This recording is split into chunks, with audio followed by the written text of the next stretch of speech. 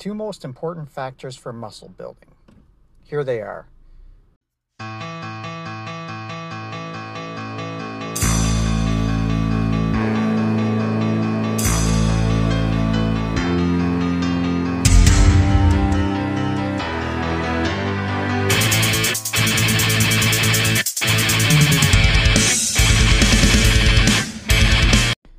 So throughout the course of the year, I've done a number of different training modalities, and most recently I've been doing a low volume training program, and they've all sort of yielded virtually identical results to one another, with the one constant being that I've been in a caloric deficit for almost the entire year. So I've come to really firmly believe that the differences between whether it's volume, frequency, or rep range, they really don't make a ton of difference as long as they're sort of within a certain range. Which brings me to the main topic for today, which is the two most important factors for building muscle. Here they are: technique and progression with consistent technique. So probably most people would agree that progressive overload is one of the main drivers of muscle growth, if not the main driver. But the thing is, it has to be true progression, and in order to ensure that it's true, the one way you would do that is by maintaining consistent form or execution or technique, however you want to phrase that. So that's why for me, I find it easier to think of it in terms of technique is coming first. So master your technique and then progress within that. And that's what I find to be most effective. So it really speaks to the fact that I find progression especially on the large compound moves, while in a caloric deficit, seems to be, for the most part, an act in futility. And they say that, building muscle, unless you're a noob or coming off an injury or something, building muscle in a caloric deficit is extremely, not even just that it's hard to do, but that it's not likely to do. And the more extreme the caloric deficit, the more trouble one would have doing that. It's not just the mere fact that you don't have the excess calories to build the muscle. That's kind of one aspect of it, but also the fact that you just can't progress. This is what I've found, is that you just can't progress in terms of lifting heavier and heavier and heavier when you're in that state. And we know this to be true. Even the best in the world, you see them. I think it was Chris Bumstead was talking recently about how his lifts have declined since he's been dieting down for his latest show. And so, if it happens to the best of them, I'm sure it'll happen to the worst of us as well. That, it's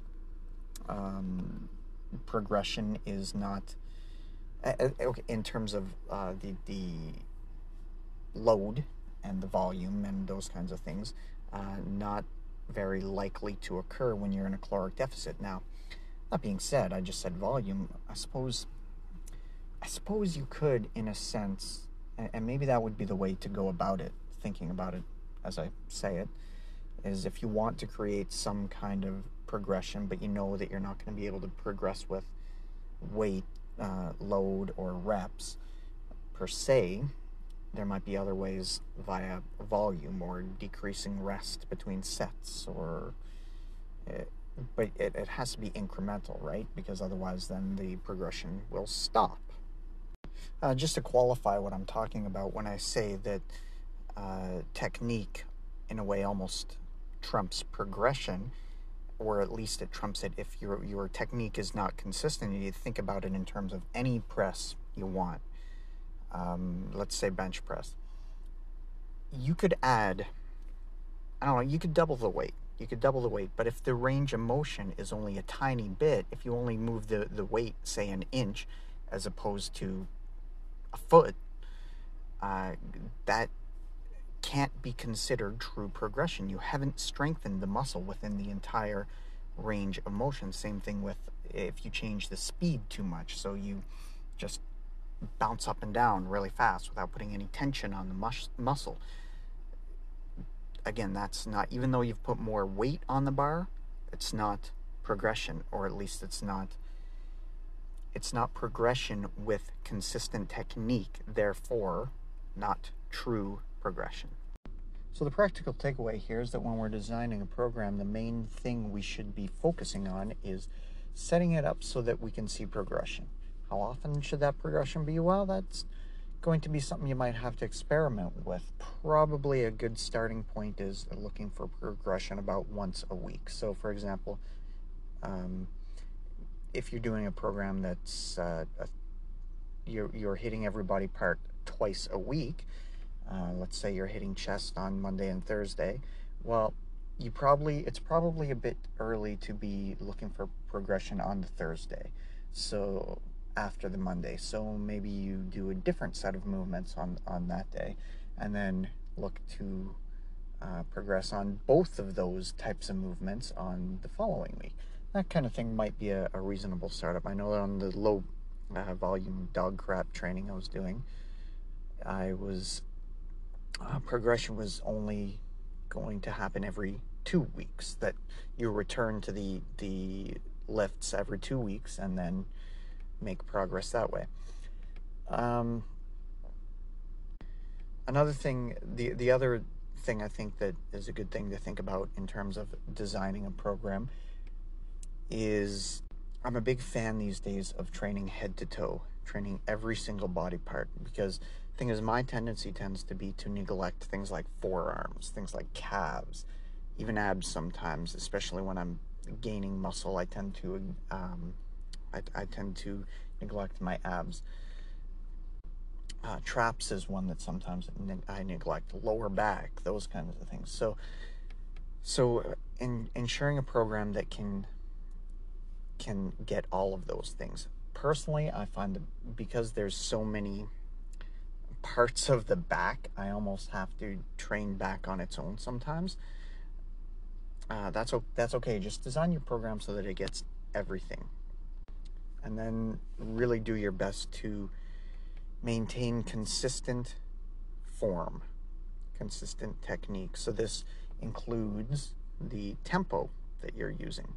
This includes the range of motion.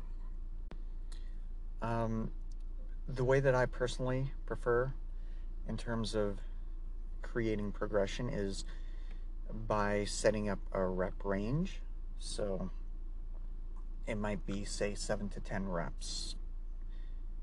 If I'm within that range, that's okay. It means I'm using probably the right range with consistent technique. And once I can get to the top number of that, it's like, okay, good. Now I can add on some weight, and it's incremental. So it's just enough weight that hopefully I'll get to the lower end of that. So for example, if I'm lifting 100 pounds and I'm like, oh, okay, I can do this for 10 or maybe even 11 reps. Perfect. Now I'm going to add, say, 5 pounds to that.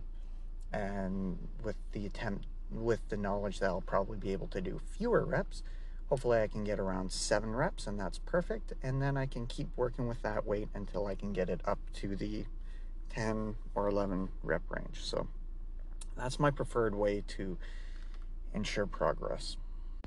So I think I'm going to leave it there for today.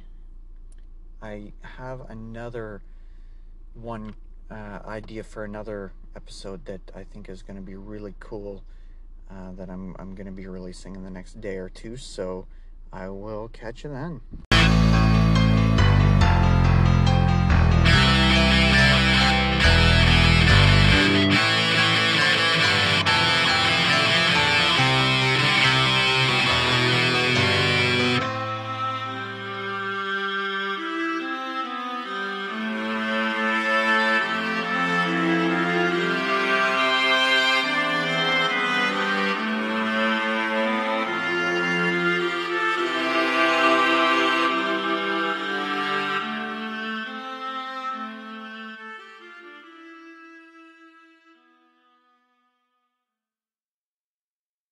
technique and progressive overload.